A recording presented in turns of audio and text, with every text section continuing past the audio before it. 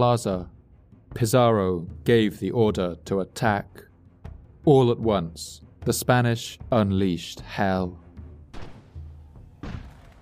The cannons would have gone off with a terrifying crack, and cannonballs would have whizzed into the Inca lines, smashing bodies and bones to pulp as they went. Spanish arquebuses fired into the Inca procession, and then the cavalry hiding in the temples came charging out. The Spanish horses, guns, and cannons were 3 weapons that the Inca had never even imagined, let alone encountered before, and the effect of being attacked with all 3 at once must have simply frozen them in their tracks. Francisco Jerez writes about the pandemonium that unfolded in the main square of Cajamarca. Then the guns were fired off, the trumpets were sounded, and the troops, both horse and foot, sallied forth.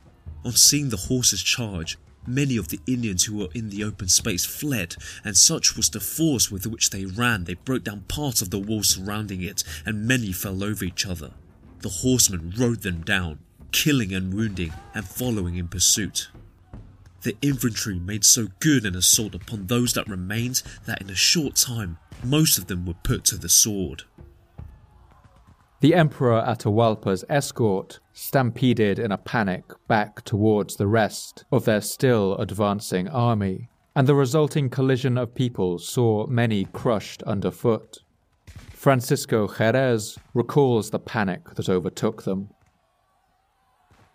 So great was the terror of the Indians at seeing the governor force his way through them, at hearing the fire of the artillery, and beholding the charging of horses, a thing never before heard of, that they thought more of flying to save their lives than of fighting.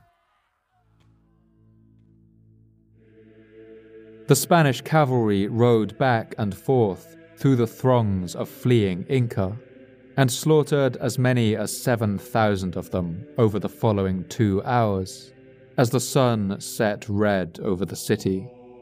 The death toll amounted to something like 40 dead for each Spanish soldier. The Inca chronicler Taitu Cusi records the panic that spread through the Inca ranks. The Indians were thus penned up like sheep in this enclosed plaza, unable to move because there were so many of them.